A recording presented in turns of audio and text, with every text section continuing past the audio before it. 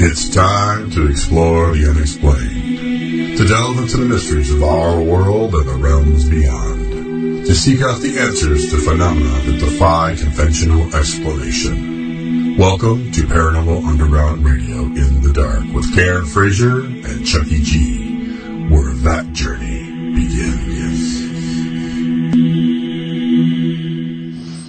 Good evening. This is Paranormal Underground Radio in the Dark with your hosts, Karen Frazier, and me, the lovely Chucky G.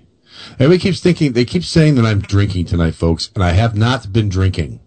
Oh, my husband accused me last week of being totally stoned on air, and I wasn't. I was just... Hey, boy, our listeners are in for a treat tonight. 2 hours of what? Us, yeah, baby, woohoo! We can say it like this. I had something planned, so let me do this, okay? Tonight, our guests will be Karen Frazier and Chucky G talking about ghosts in folklore. Yeah, I'm sorry. You know what you should have said? Well, I had this whole thing. You should have said, "Oh, I'm sorry, but okay. I'd like you to start over because we want it to sound like it's different people." Oh, okay. You should say it's Chuck Gotsky and Kay Fraz. Okay, gotcha. Yeah. Good evening. Tonight our guests will be the wonderful Kay Fraz and Chuck Gotsky. They will be here talking about ghosts. In folklore mythology and modern media such as literary fiction, a ghost, sometimes also known as a specter, phantom, apparition, spirit, spook, or haunt, is the soul of a spirit of a dead person or an animal that can appear in visible form or manifestation to the living. Descriptions of the apparitions of ghosts vary widely from an invisible presence to a translucent or barely visible wispy shape to realistic lifelike visions. The deliberate attempt to contact the spirit of a deceased person is also known as necromancy or in spiritualism as a seance. Tonight we will be talking about this wonderful subject. I would like to invite our listeners to bet one another on how frequently we will veer off our stated topic. No, because you know it's going to happen. We're going to veer off. We're not taking the bet. I think little side betting to keep it interesting. Well, I did find some interesting little tidbits about ghosts and such that we haven't talked about before. Oh my God, you totally are planned to be on topic. What? You want to talk about ghosts for 2 hours. I have, look. Oh no, I lost my notes. He just picked up, you guys can't see, and I can see him because he's on camera. He just picked up basically the phone book. He has all these notes. He has been studying all day. And I am here to drag you off topic as frequently as possible. Oh, it's going to be an interesting show, folks. Oh, and by the way, the lovely Barbie G is in the chat room this evening. That's right. My sister-in-law Barb is in the chat room, so everybody say hello, Bob. It's about time, Barbie G. Mm-hmm. She had a night off, so she's, and so of course, she picks the night where we have no guests. So I know. Well, that's you know what. Right, we are entertaining. We can do this. Hell yeah. Cheryl's like, should we just cancel the show? And Chuck and I are like, no, we can fill 2 hours. Are you kidding me? Hell yeah. We'll talk about underwear. We don't care. Woohoo! You name it. We talk about it. Hey, right. Cheryl. Yeah. Since you're like the boss of us. Yeah, boss here. You have an announcement to make. I do. I have an announcement to make. It's a happy sad. It's happy sad. After how many years has it been? Has it been? We came over to Hazy, I think 3 years ago, 4 years ago. 3 years ago, maybe. I was going to say 100, but okay, go ahead. Anyway, it's been years. Long time. And we have been here thanks to Zita, our radio station host at Hazy Radio. Allowed us to come over and to air our show every Took week. A big risk on that one. And to put up with us. And so we want to thank Zita for several years of great times at Hazy. And we, while we're going to be moving to a new broadcasting tool, a new venue. It's called new platform. Yes. It's called mixlr.com. We still are going to support our friends here at Hazy, and but you can find us at mixlr.com/paranormal-underground-radio. starting, let's see, our first show there will be October 1st. And so we're going to be off air next week, the 17th, back on here at Hazy the 24th for a super mega 3-hour show with our friend Rick Hale on Common Sense Paranormal Radio. Rick, apparently Rick thinks we will all be getting drunk that evening as we do the show. I'm not. I think really? Can we do that? No, here's what we should do. Rick, turn down your volume for a second. I see you in the chat room. You can't hear what we're about to say. Let's let Rick get drunk. So he's talking like this, and we'll sound like really. Nice. Like, I just tell you, man, some ghosts that sounded really I wicked love stuff. you guys so much. I love you guys. I'm gonna miss love you. you. Well, he said it was like a divorce. That made me feel really bad. I Like, said we're getting oh. divorced. I didn't I already really, look at it like that, but I already have one. I don't need another. Thank you. no. I've had 2. I've had Well, one. I've had two, but I said two. Sorry about that. I said two. So, But anyways, yes. so go ahead, we're yes. on to We're sorry. Go on. This is why we will never make it for the 2 hours on topic. Go on, Cheryl. So please, stay tuned to Hazy, but also come over and listen to Paranormal Underground Radio in the dark Thursday nights at MixLR. A new time. A new time. We are moving up 1 hour. So we will be. Oh my gosh, we will be broadcasting. What is it? 6 p.m. 8. Pacific, 9 p.m. Eastern, and other times in the flyover states. Essentially, we're going back to our old hours. Those worked better for Cheryl when she moved to the East Coast. Excuse me, but I think I'm important enough to say it's 8 p.m. over here on our side of the world. Okay, 8 to 10, people. No flyover state. In the flyover state. Illinois. Aww. Central Time. The reason that I can, why that rolls off my tongue so easily is I said that for years, the 6 p.m. Pacific, 9 p.m. As a matter of fact, I still almost say it. That's actually really the real reason we're moving an hour earlier. It has nothing to do with Cheryl and that just be in her time zone being tough. It's the fact that almost every time I can't get that out anymore and I get it wrong. And so we've had to accommodate me. So now you're free to speak true? Without having to worry about it? Yeah. So the other thing is, we're really excited about the MixLR platform because it gives us some other broadcasting options as well that we can do, like specials and special broadcasts, special live broadcasts, and things like that. Mm-hmm. So here's what I would suggest you do. If you are a big Paranormal Underground in the Dark fan, as of course you are. Of course. I would recommend that if you are not our Facebook friend, or our Twitter follower, or we even have a MySpace, or you're not our MySpace follower, one of those. Could I not keep the disgust for MySpace out of my voice? So disgusted. So that's okay. Anyway, I would suggest that you follow us. We will do always the Thursday show, but we may throw in some extra treats here and there. For instance, sometimes we have to do pre-records with guests. We can turn those into live broadcasts and then do them on Thursday. So if you want to tune in and hear us actually do one of those pre-recorded interviews, which tend to be pretty fun, and we do some off-air stuff in the pre-records that may get broadcast as well. Heck never know. And you can slap that MixLR app right on your phone. You can take it with you wherever you're at. You can take your phone. I figured out you can take your phone, plug it in if you have like a jack into your stereo, and you can drive in the car and listen to us. That is stinking cool. If you're out mowing the lawn. Yeah, you can slap it Put on your headphones. Mm-hmm. Yep. Taking a bath. There you go. Taking a bath. That's you can't take your PC in there. So we have absolutely loved our time here at Hazy. We're sad we're leaving. We love all of the shows and the hosts and, of course, Zeta. And it's going to be tough to go, but at the same time, we kind of we've been talking about an expansion for a while, and this was a good way to sort of dip our toes in the water, wouldn't you say, Cheryl?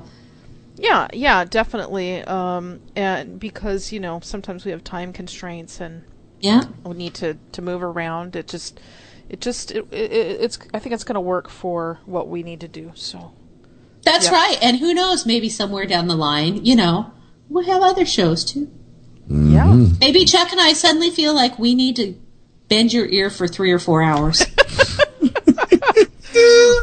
Yeah, bring it on. There you go. Well, guess what? What? It's that time. Roll it, Cheryl. When the world gets weird and things don't make any sense, it's news of the strange and the odd.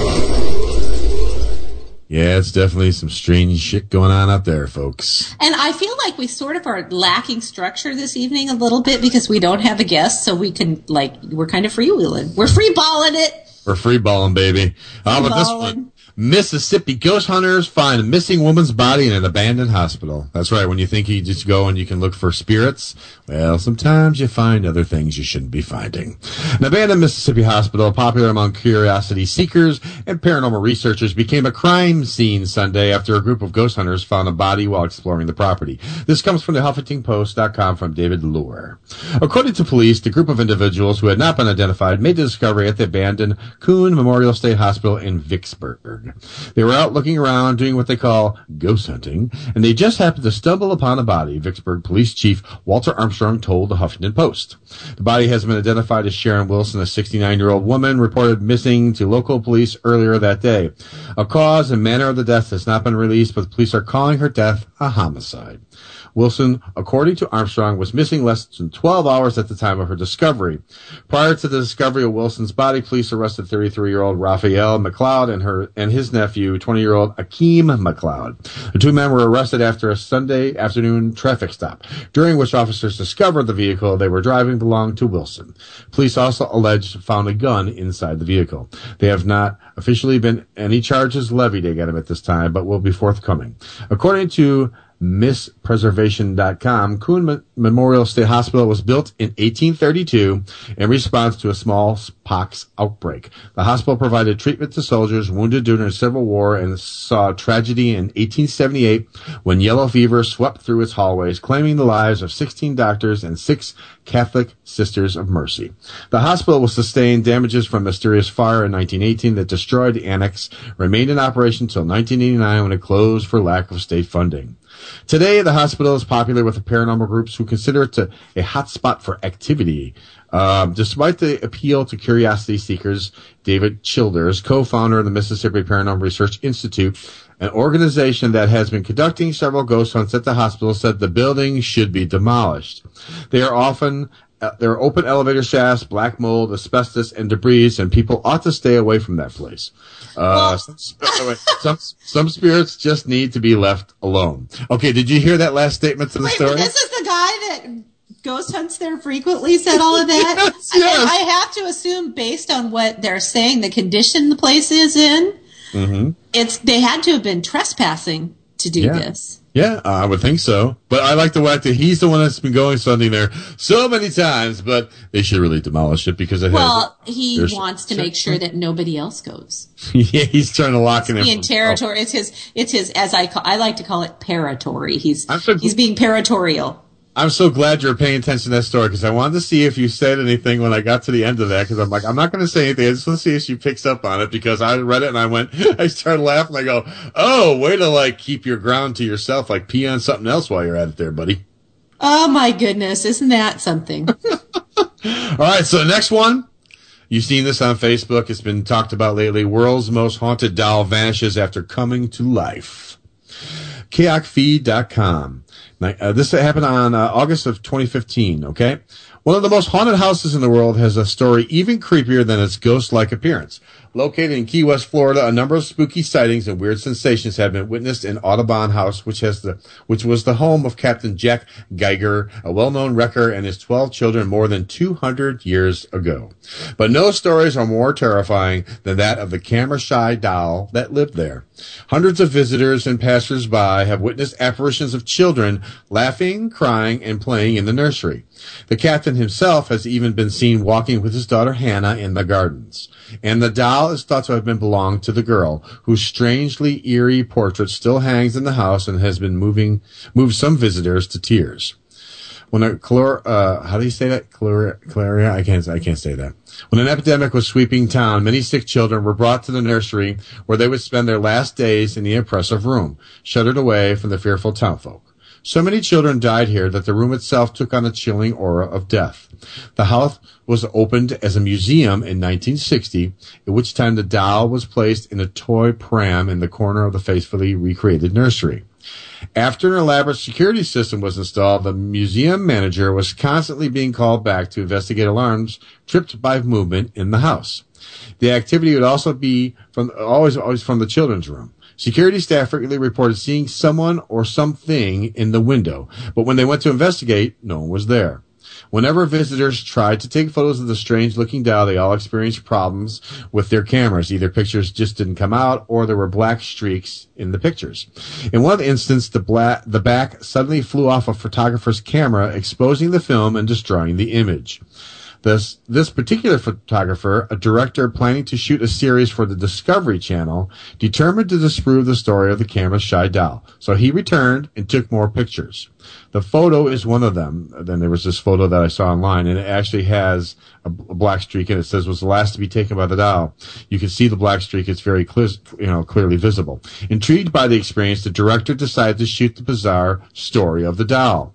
But the morning he was due to start filming, staff arrived and found the doll was gone. None of the alarms had been tripped. Nobody had been in the house. The doll has mysteriously escaped and has never been seen since. So, what do you think about that one, Karen? Creepy. I know, that's what I'm thinking. I found it interesting that all the activity was always in that room. Yeah. People are always seeing it, sensing it, and I could see why. I mean, in a way. And then, with the fact that when they went to, the guy from the Discovery Channel, he goes to test out the theory. He gets the same black streaks. He goes, I'm going to do a story on this. He comes back the next day. Nothing is set off, but yet the doll is now gone. So nobody knows where the doll is. So, I mean, not that someone couldn't have, took it. Interesting. I think it's kind of creepy. And then It's creepy. Yeah, it's kind of creepy. Now, the last one's kind of wacky, because I always like to have the wacky ones. Cheryl, you remember the ones with the cabbages, right? When they were dragging the cabbages around. Yeah. Okay. Oh, yeah. All right, well, here we go. It's always seemed to be in, like, China, Hong Kong, that area, that the things get really weird. Women in Hong Kong are trying to lose weight by staring at the sun. That is correct. You can now stare at the sun and lose weight. That's what I've been doing. HongKong.coconuts.com by Priscilla Yu on August of 2015 talked about this. Hong Kong's fitness mania means that vegetable juices and aerobic chambers have become legitimate profit-making enterprises. But this newest health craze, which, to be fair, is free, is just a tad over the top. 10 women have been spotted staring directly at the sun for half an hour right before sunset on a beach. Oh, I know how it works. Yep. In Sam Ka Village. They can't see how fat they are in the mirror anymore. Hey, because you're blinded by the sun. I didn't even think of that. Yeah. Oh my God. It says why one of the participants. Sounds legit. Yes, it told Oriental Daily that by gazing at the sun, one can absorb the solar energy and substitute that for real actual calories from real actual food. This is a fact because I got it on the internet. Apparently, according to the crazed Get vitamin D. Looking at the sun can replace the need of a normal diet, allowing you to go an entire day without eating. She added that the therapy is of European origin and that certain religious groups believe it can also improve eyesight and sleeping quality. So that just took your eye thing right out of there, Karen. A frequent beachgoer named Wing said he also sees a group of 10 women aging around 20 to 30, all dressed in office attire. Coming to the beach, they arrive at 2 different times of the day, either in the morning or in early evening, and they stare directly at the sun. Wing said the sun gazers always take their shoes off and don sunglasses. Then they set a timer on their phone and stand in line. Some perhaps absorb too much solar energy, will fan themselves, or use tissue paper to cover up their faces. Another sun gazer said she did it for health reasons, but not for weight loss. We practice sun gazing as the substitute for eating. Some of us who have finished the therapy now eat less, and others don't even have to eat at all. It is unclear whether these people who have stopped eating entirely are still alive. She explained that they started by looking at the sun for about 10 seconds on the first day, adding 10 seconds every day until they reached 44 minutes by the 9th month, assuming you're not blind or starving by then, of course. Apparently these sun believers do not wear sunglasses after all. So that was not a true part of the story. It says opting for pinhole glasses instead. Oh, yeah, those are what you use to look at an eclipse. Okay, which they believe does not let in the UV rays to cause permanent damage to their eyes. Some participants say the practice at least partially religious. I don't understand that. Maybe they worship R'hllor, the Lord of Light, for the night is dark and full of terrors. Doctors warn that the subtropical location of Hong Kong and the seawater bouncing back sun rays, these possible insane people's eyes and skins are at risk. I don't understand how you could possibly say that. I mean, you write about all sorts of health stuff. So have you heard anything even closely similar to this at all? No. That would be a correct no by the look on your face. No. Because I don't understand. Chuck, in my studied and considered opinion, no. Yes. I would say that they would have to do, you ready for this? A double-blind test. No, a double-blind placebo-controlled test. I mean, oh my God! I was just like, are people really? And I'm not even hungry. Well, okay, but here's the thing, Chuck. People will do all sorts of things if they think it'll make them lose weight. People go on all sorts of crazy, like cabbage soup diet. The Master Cleanse, the maple syrup with the lemon juice and the cayenne pepper, Master Cleanse. I never heard Yeah, I mean, there are so many crazy fad diets that people do that are really detrimental to their health, but people are so desperate to lose weight. So desperate. And you got to be really desperate to say, I think if I stare at the sun, I will lose weight. You might sweat a little off, maybe, but I don't. Somebody has told them this, and they believed it. I mean, but also people think if you take raspberry ketones, you're going to lose weight, or if you take I saw that one. The green coffee extract, you'll lose weight. If you eat coconut oil, you'll lose weight. Yeah. None of that stuff works. No. People used to think that you could lose weight by putting a belt around your butt, putting it onto one of those vibrator things, and stand there with your butt jiggling. People thought that worked. That doesn't work either. Back in the 80s, they had the toning tables, the passive toning tables, where you would lay on a table and turn the table on, and the table would do like leg curls for you. You didn't have to do anything. You just laid there. People thought that was going to make them lose weight. I don't understand any of this stuff. I mean, I read this stuff all the time, and then what's funny is whenever you read the advertisement, it'll get down there to the bottom, and it'll say, and the guy who's talking about it, as the air quotes reporter, will say, and I didn't believe this either because this sounds so darn silly. So you know what I did? I asked my boss, can I try this? I want to try this myself. And believe it or not, I tried it myself, and look at me now. And it's like every single ad has the same person saying the same thing. It's like, seriously, people? Really? Weight loss is a very complex issue. Obesity is a complex issue. It's not as simple as the diet industry would have you believe, which is eat less, move more.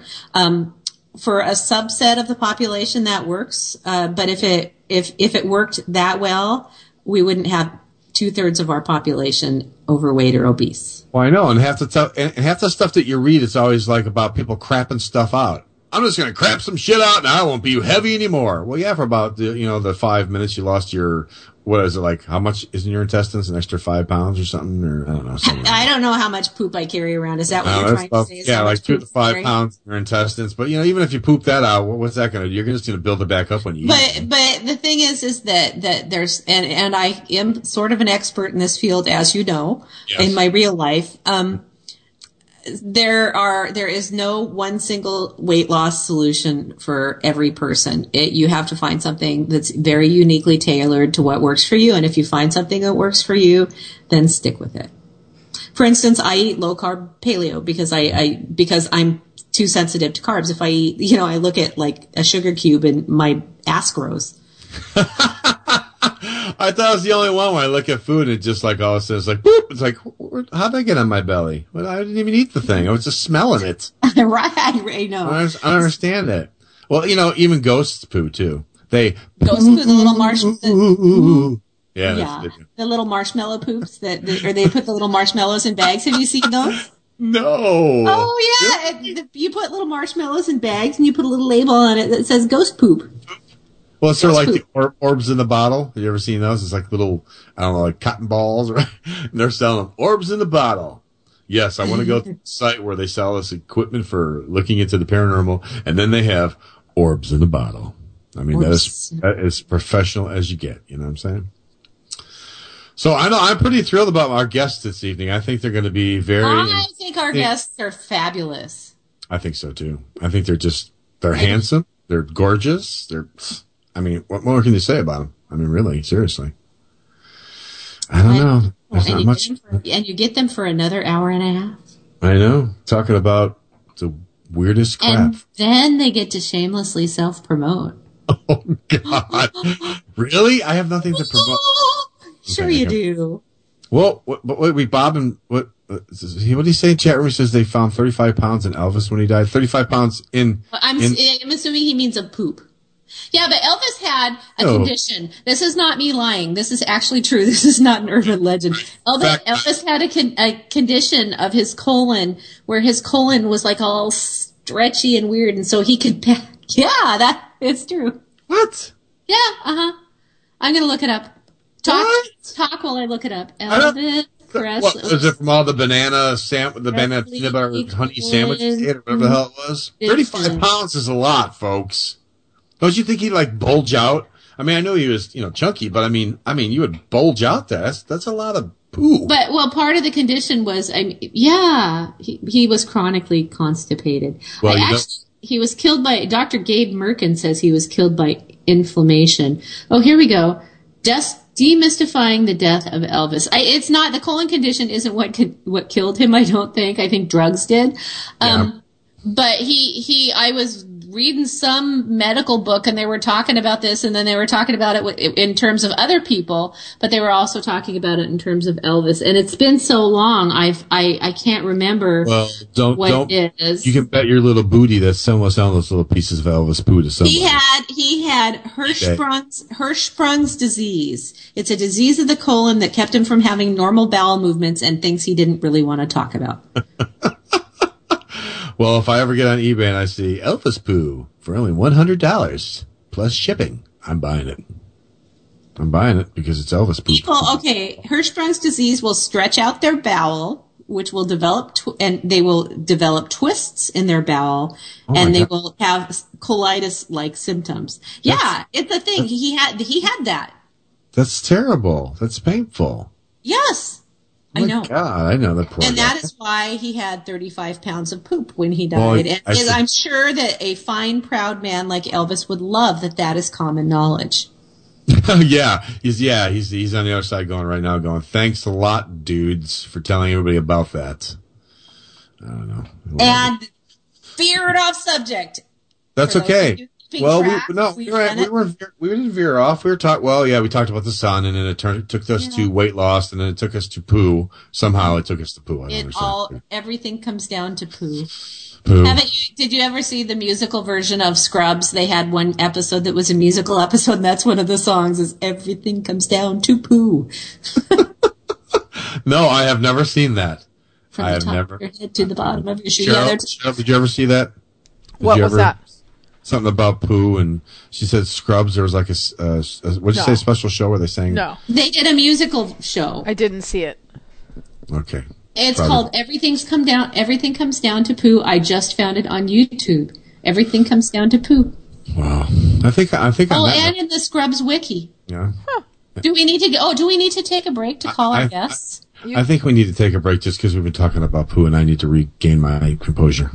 He has to now. Chucky G has to go drop the kids off at the pool. I thought I was the one that said that. That's cool. I like that. Alrighty. Mm-hmm. So here's what we're going to do. We're going to take a break, and when we come back, we will be talking to our two really fabulous and talented guests, Chuck Gotsky and author Kay Fraz. Stick around. Yeah. We'll be back in a minute. You're listening to Paranormal Underground Radio on the Hazy Radio Network. Do you want to keep up with what's going on at Paranormal Underground? Then tweet us on Twitter at ParanormalUG. Or follow us on Facebook at Paranormal Underground. Meet us on MySpace, Paranormal Underground. There's no need to be in the dark about what's going on at Paranormal Underground. Join us on your favorite social networking site today.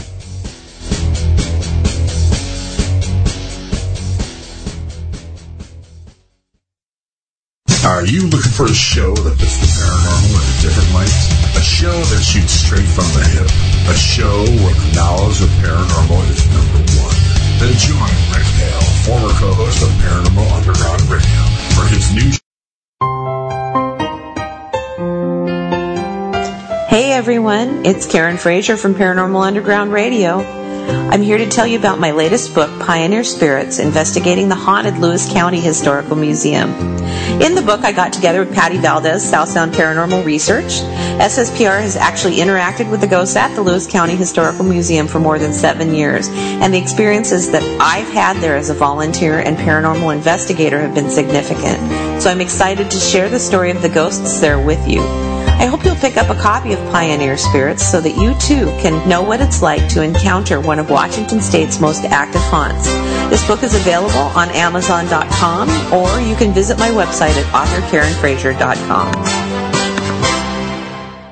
You are a waste. A loser. Everyone hates you. Why don't you just stay in your car and keep driving? I'm serious. Drive until you run out of gas, then get out of your car and walk until you find someone who doesn't think you're dumber than bricks. Could take a while, but at least all that walking might burn a couple of calories.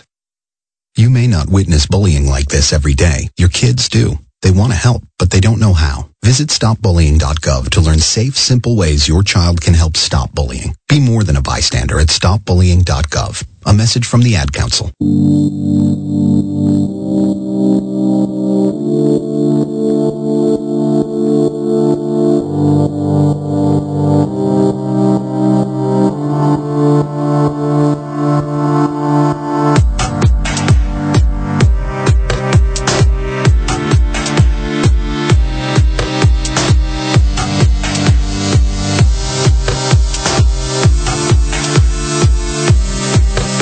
Sometimes you just lose your way.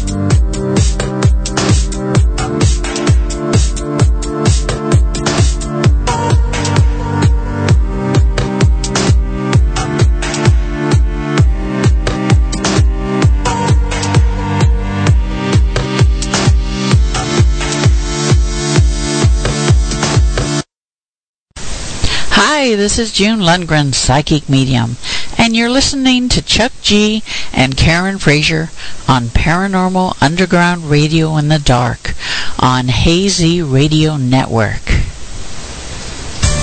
The views expressed and the opinions given by the individual hosts and their guests do not necessarily reflect those of Hazy Radio Network, its affiliates, or sponsors. All shows are independently owned and broadcast for entertainment purposes only. We are back with Paranormal Underground Radio in the Dark with Karen Frazier and me, Chucky G. We are now going to be talking about ghosts. We are going to try to stay on topic about ghosts. Yes, but before we start on topic, I'd like to go off topic for a moment. Oh, here we go. We didn't even start. We're already off. All right, go. Shoot. Go ahead. So Jim was working the other night, and Tanner's back at school, right? Yes, correct. So I was in bed, and all of the dogs were in bed with me, as they usually are, and the cat as well. Okay. And I don't even get me started on the cat. But anyway, so I was sound asleep, and I heard a man clear his throat outside of my bedroom, and my eyes popped open, and all of the dogs kind of went.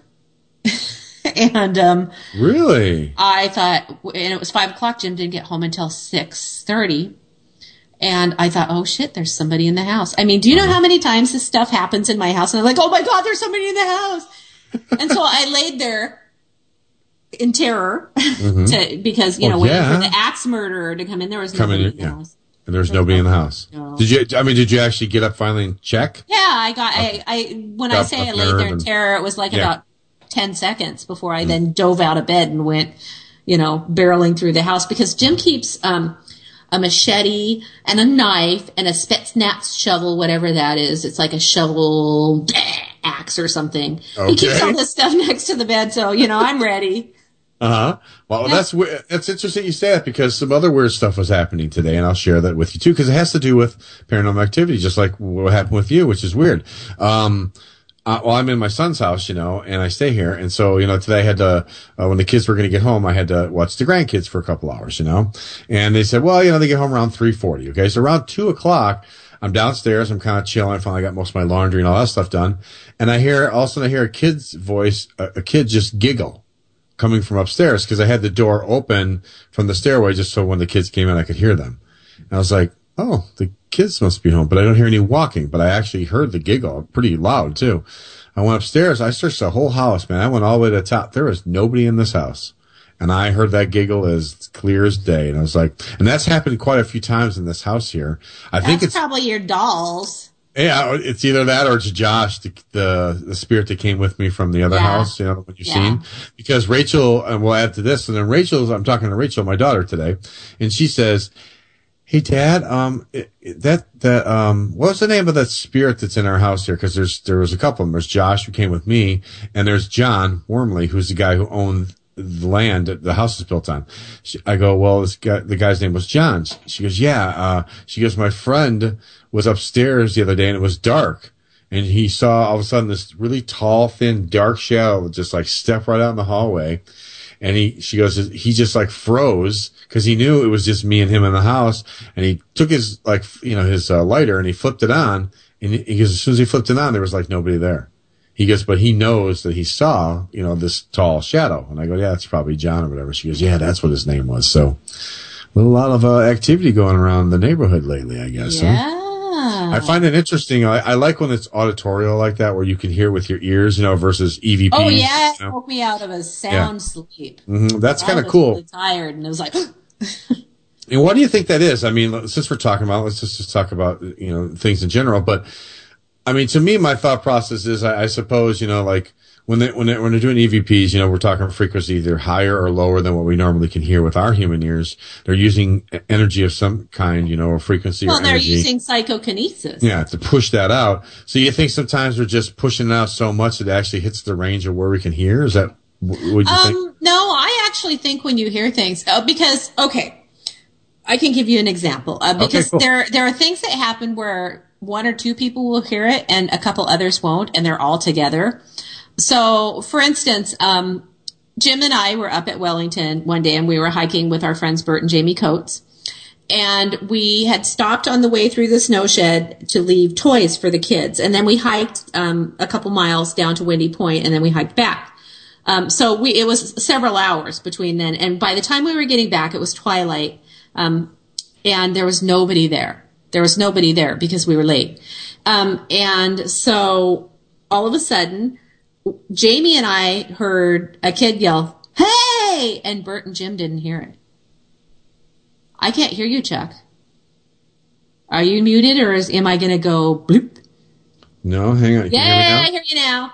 I didn't touch anything, so Your that was weird. But I couldn't hear what you said. But anyway, okay, so my theory is Yes. that Jamie and I are both clairaudient. Okay. And Bert and Jim aren't. Mm-hmm. So because it's still psychically communicated, but it sounds to us like it's our ears. Right. And I mean, a lot of times when I'm communicating with spirits, I hear it in my head. But there are times when I hear things with my ears, and it sounds like somebody's there talking to me. Right. So yeah, I just think it's, and the same thing. I've been walking with a couple people, and two of us have seen something, and the other two haven't. You know, so there's the clairvoyance then. So it's still psychically processed, but for some reason, it's so well done that it looks like we're actually seeing it. Right, exactly. Well, yeah, because I mean, to me, my you know, and my theory wasn't the psychokinesis or what that you're saying. My thought process was them, you know, since they can use energy within a location or whatever, is to be able to use a frequency that. By pushing it out, you know, because, you know, like when we hear sound, it's basically vibration. It hits our eardrum and then does the, hey, you know, and our brain goes, oh, I'm making sense out of this, you know. So I'm thinking that, you know, maybe their frequencies, the way they're pushing out their energy, their frequency, becomes a mimic to, auditorial sound when they used to make it. And, you know, it kind of sounds like a voice, you know, that's the way I've always looked at it. I was looking up ghosts, all right, and I found the earliest ghost sighting, which was kind of interesting. It said in the 1st century AD, the great Roman author and statesman, I'm gonna say this, I think I'm saying this way, Pliny the Younger recorded one of the first. Is it Pliny? Okay, I wasn't sure if it's Pliny or Pliny.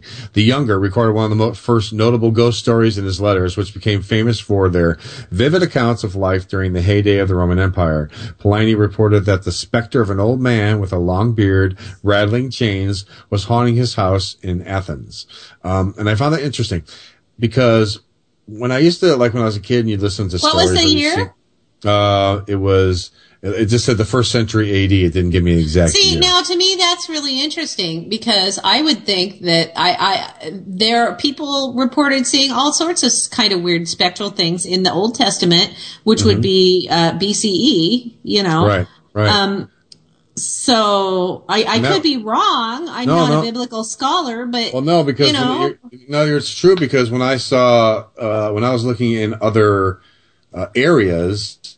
I did see stuff where they had stated that it was way farther back than then, you know? Yeah. So I'm not really sure, you know, I mean, I'm just saying, you know, of course I'm just getting this stuff off, you know, a history of ghost stories and stuff. History.com and stuff like that. So I'm just trying to pull things from it. But I found that because the other one I found was, it said, in 856 AD, now you see, listen to this one, 856 AD, they said the first poltergeist, a ghost known as a physical disturbance such as loud noises or objects falling or being thrown around, was reported at a farmhouse in Germany. The poltergeist tormented the family living there by throwing stones and starting fires, amongst other things. So that's another thing that I had read. Now, whether that is, you know, like I said, I'm just taking information from where I'm getting it, but I mean, I would have thought that I would think that stuff's gone way farther back than any of that. You know, so here's one of the things that I think about, and I don't want to insult anyone who believes in Christianity. Okay. I was raised in Christianity. But, you know, the stories from the New Testament talk about after Jesus was crucified that people saw him on the road. He appeared to them on the road, or they saw him, you know, things like that. Well, why wouldn't that be possibly a ghost sighting? You know, maybe Jesus didn't rise from the dead. Maybe he just hung around as a spirit. Yeah, well, yeah, I argue that point all the time. Like when, because I have friends, I don't have anything against religion or whatever your beliefs are. They're great, I mean, whatever you feel gives you hope and happiness is thumbs up on that, But like when I just don't like when people go, well, how can you possibly believe in the paranormal? Because, that ghost stuff, that's all silly. It's like, well then, yeah, but then when you talk about things just like you said, he rose from the grave, and it's like, well, what do you call that? Ezekiel saw the wheel. Yeah, exactly. Yeah. Oh, look, we have a question from Bob in chat. Oh, Bob, we love you. Bob, you should call in. You can just talk with us if you like. Yeah. Now, do you want me to be the one that says the question, you answer it like the guest, or vice versa? Okay, yes. all right. So This time. Yes. All right. Karen, Bob has a question. He says, do you think that the same thing happened? We're talking about EVPs. That's K-Fraz, Chuck. Yeah. Okay. I'm sorry. K-Fraz. It says, do you think the same thing happens with recorders? You can capture a voice on one recorder, but not on another, just feet away, or is it they are simply reacting to only one recorder? Well, let me tell you, I take this from conversations I've had with the wonderful parapsychologist and our friend Lloyd Auerbach. Oh, he's awesome. And what Lloyd says in the field of parapsychology is what they've really determined to happen. First of all, I've had it happen both ways, where we've only captured something on one recorder and we've captured it on two recorders. Right. In the same area. Okay. But what Lloyd suggests is that is PK as well, psychokinesis. And people have tested this theory by disabling the microphone of the recorder, because if you can PK something onto digital media, then why should it doesn't come through the microphone anyway? It comes from, the brainwaves. Yeah, right. Woo, spooky. Mm-hmm. So, Bob, it's an excellent question, and I'd like to thank you for participating, and I hope that I am a pleasing guest to you this evening. So you're saying that it's basically imprinted on there? Yes. Okay. Psychokinetically. Right, because people talk about that when you use K2s, millimeters, or anything like that. I mean, you can... Like, have you heard about, or did you read the series of articles, the long series of articles that Cheryl is currently printing in my metaphysics column, and it talks about the skull experiments? Yeah. And one of the things that the people with the skull experiments did, and this just excites me. This is fascinating, because they had researchers from the SPR, the Society for Psychical Research, actually observing and keeping controls over this experiment. And they were in a little small chamber, and there was no chance for any, I want to say hanky-panky, but that sounds sexual. Any hokum. Yeah, outside interference, yes. Yeah. So they had cameras. Mm-hmm. And it started with cameras lifting and taking pictures themselves. Well, then what they finally started to do is they thought, well, if it's showing, so they were taking pictures of just dark, because it was purely dark in this thing. And they got things like pictures of the Blitz in London on the film that they developed from these cameras. Right. And people's faces and the pyramids and just these amazing things. Can you tell this really excites me? Because this is just the neatest thing. Have you watched the Afterlife Experiments yet? Yes. Okay. Yes. So then what they started to do, there's also a book, I think it's called The Afterlife Experiments, The Skull Reports, and I recommend it because it's really fascinating stuff. Okay. So then what they started to do is they started to take film. I'm like gesturing, like everybody can see what I'm talking about. Their hands are going crazy, folks. They took film, undeveloped film, and somebody from the SPR would open the box, unseal the package, sign the canister, so they knew that it wasn't being tampered with. They took the film, they sealed it in the little black canister, and then they sealed in a box. Okay. And then they would bring it into the room and do their spooky skull stuff. Mm-hmm. And then they would take it in to be developed, and it would be the control person who would do this. Mm-hmm. So there was no chance. The chain of custody through this whole thing was very, very controlled. Mm-hmm. And there was writing, there were diagrams, and it wouldn't stay in like photograph frames. It would meander all over these strips of film and pictures, and just fascinating stuff. So clearly we know that there was nothing happening to that medium that was what we would know would be true photography. Yeah, right, mechanically and stuff. So this had to be happening through some kind of a psychokinetic imprint and energy, because that's how you manipulate things. Mm-hmm.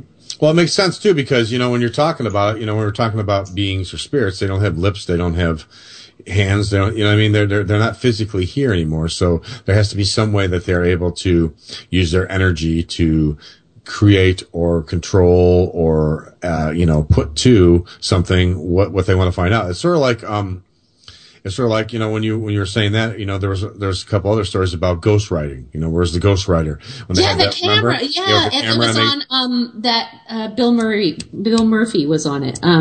What was that show, Cheryl? I don't remember what the show was.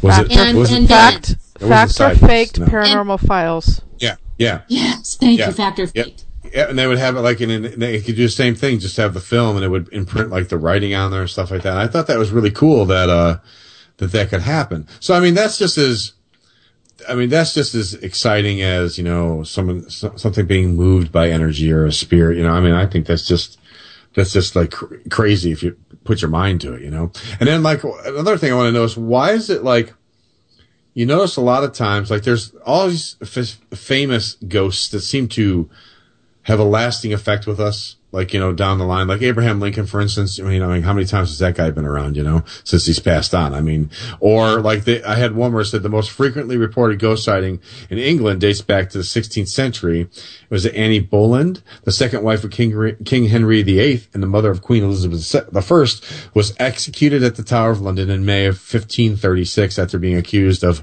witchcraft, treason, incest, and adultery. That's a lot of stuff to be accused of. Sightings of her ghost has been reported at the tower as well as in various locations, including her childhood home. So I found that, and then I didn't know that Ben Franklin was another one that has been seen as a haunted entity quite often near the Library of the American Philosophical Society in Philadelphia.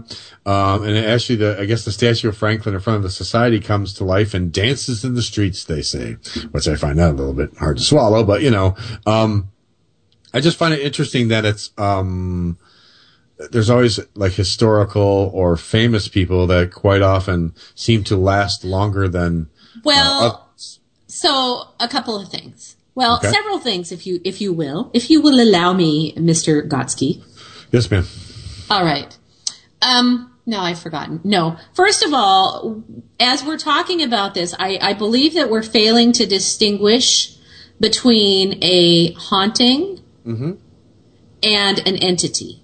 Oh, well, we can do that. We can break that. So, when you talk about historical people or like Abraham Lincoln or things like that, yes. I tend to wonder if those, I think a lot of stuff that happens at Gettysburg, okay? Yes. I believe that a lot of that is a haunting, but not an entity. So a haunting is the film strip. It's it's a recording. Residual. Those are hauntings. Entities are active, interactive. Right. Intelligent, interactive beings. Intelligent and interactive. So I believe that a lot of those, I think that when you get these recordings that become hauntings, and we have a client we're working with right now that has a haunting in their house. And it's really hard to get her to understand emotionally that this isn't anything active. It's not, it's just a film that plays over and over, because what she sees is some freaking dude standing at the end of her hallway outside her kid's room, you know? Well, yeah, that's get a crap on anybody. I know. And so,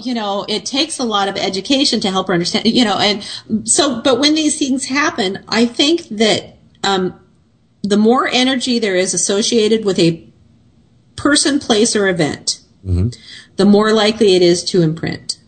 So I tell the story of one of my friends, and you've probably heard me tell it on this show many times, so I'm very sorry, but tonight I'm a guest, so bear with me. Yes. I have a friend who was going upstairs in her in her condominium, and her husband jumped out at her and went, "Wah!" and she went, "Wah!" and screamed. And she says that scream continues to replay in the house because there was energy attached to it, because it terrified her. And so there was this energy, and it created a recording. So I think Gettysburg, for instance, I do believe that there's probably some active stuff there. But I think a lot of at places like Gettysburg, where there are war battlefields, places where hospitals, sanitariums, places where there was so much energy. I think a lot of that energy has imprinted. So that's one thing. I also think that we try to recognize patterns and explain things. Correct. And so I think that it may not be that people are seeing Benjamin Franklin or Abraham Lincoln.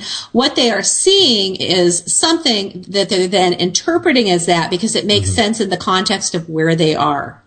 Yeah, true. That makes true. Yeah, because that's just like matrixing or anything else. Your brain is made to make sense out of anything you see or hear. Just like they say, like if you are in a location where there's water dripping, it'll actually sound like someone's calling your name or whatever, but it's because your brain is trying to make sense of this dripping sound. So absolutely. And that's true. And because I feel that because we know that, for instance, crystals. We know crystals can hold energy and or sound and such because they use it in ham radios and such like that. That's true. You get limestone. That's another good conduit for holding quartz.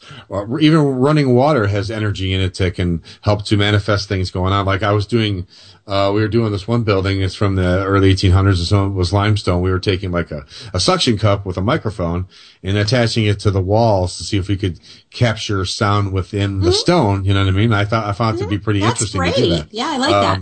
Yep. So we were trying that, but I agree 100% because like when we went to First Ward Schoolhouse, 1800s, old schoolhouse, downstairs, we caught a lady yelling and screaming, and you could tell it was not anything intelligent, like, hey, trying to get your attention. You could tell it was just something that it just sounded like a replay of somebody yelling and screaming. Yet that it was a female voice, it was an older lady. You could tell she was either upset about something, but I found that to be fascinating just in itself. But also on top of that, you can add in that people always think that haunted locations have to be old, creepy, decrepit places. And no way. Things can happen. Someone could die 2 years ago and it can collect that residual energy or even an intelligence. It doesn't have to. It's funny because most of the time when you go to places that look really creepy, there's really not much going on. I find that out quite a lot. But when you get to a place where it's like, oh, it's this really nice modern house. It's only been here like 5 years, blah, blah, blah. And all of a sudden you're like, man, this place has got some activity. Would you agree to that? I mean, yeah, I do. And, I can't tell you how many times we've been called to a property and people are like, yeah, but my house is only 5 years old. Well, it doesn't matter. I mean, it can be the land. It can be something. One of the first questions that we always ask is tell me what you've brought into your house that you've purchased at a garage sale, at Goodwill, at an antique store, something that belonged to someone else. And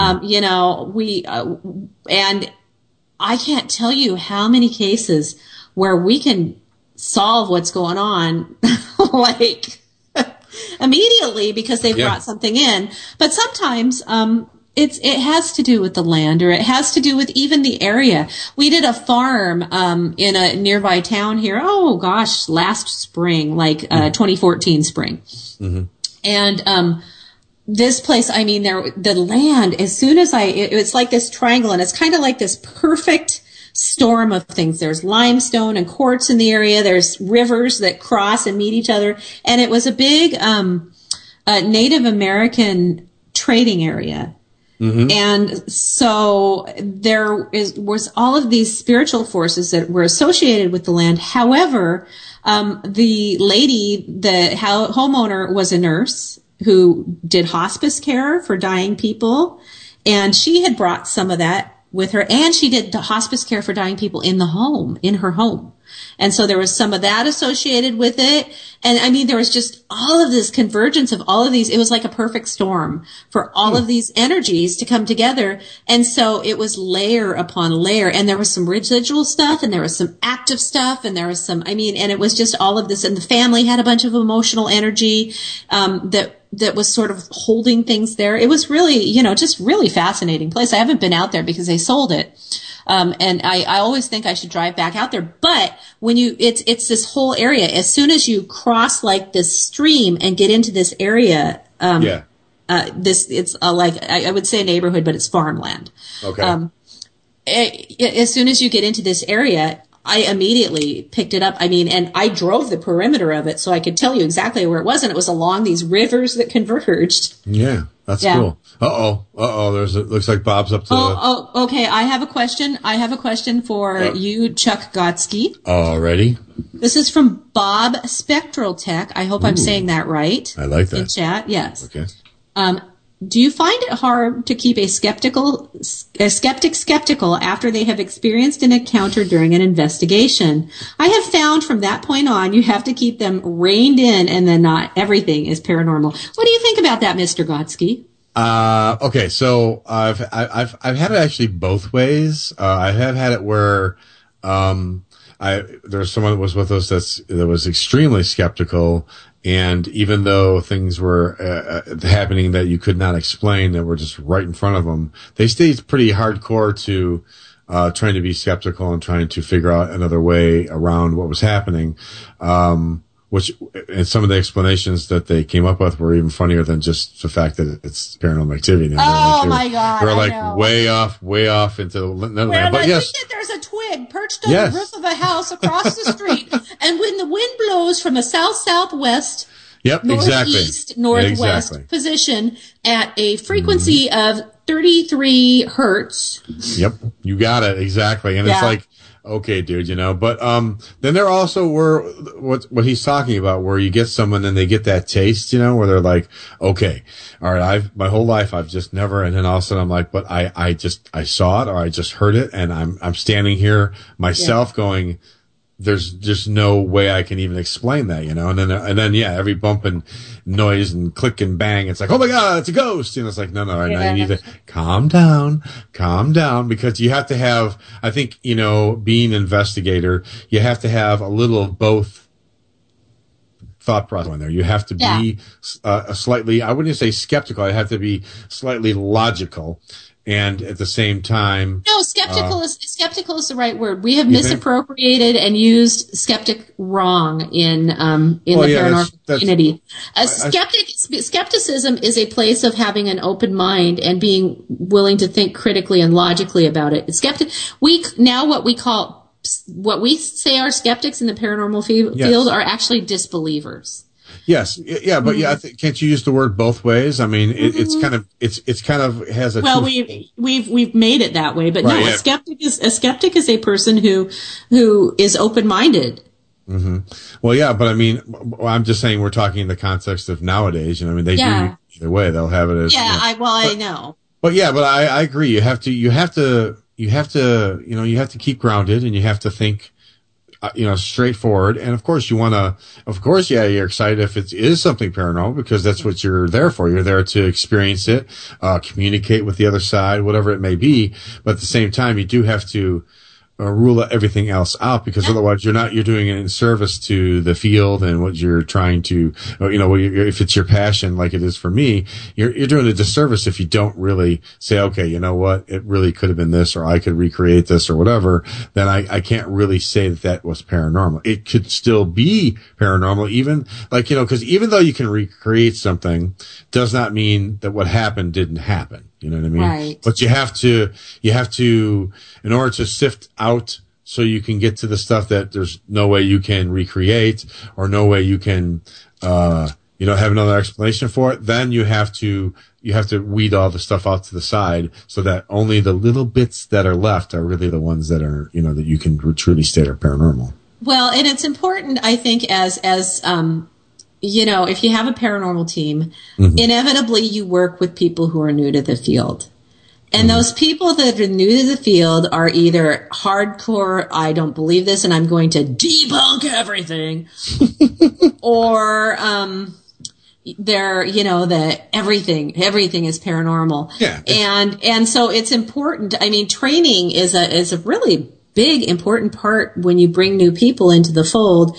And, we try to discuss things with them in meetings and ahead of time, but really you have to do a lot of that on the fly in the field, because you don't know whether they're going to believe everything or talk about the twig and the wind. You just don't know until you're working with them. Yeah, exactly. Yeah, and you're right by stating that you can't go way one way or way the other way. You got to kind of be somewhere in the middle. That's what I'm trying to say. You got to keep it real. I guess it'd be the easiest way to say it. Oh, but I have made so many people so mad at me over the years when I've applied logic and reason. Well, that's like when we go into a location that's a home. Okay, when you go into a home to help someone. Okay, the first thing I say to the person in the home is like, okay, look, you want us to come in and you want us to look into the claims and the things that you're experiencing. Now, I will not say that whatever you feel you're experiencing is not true.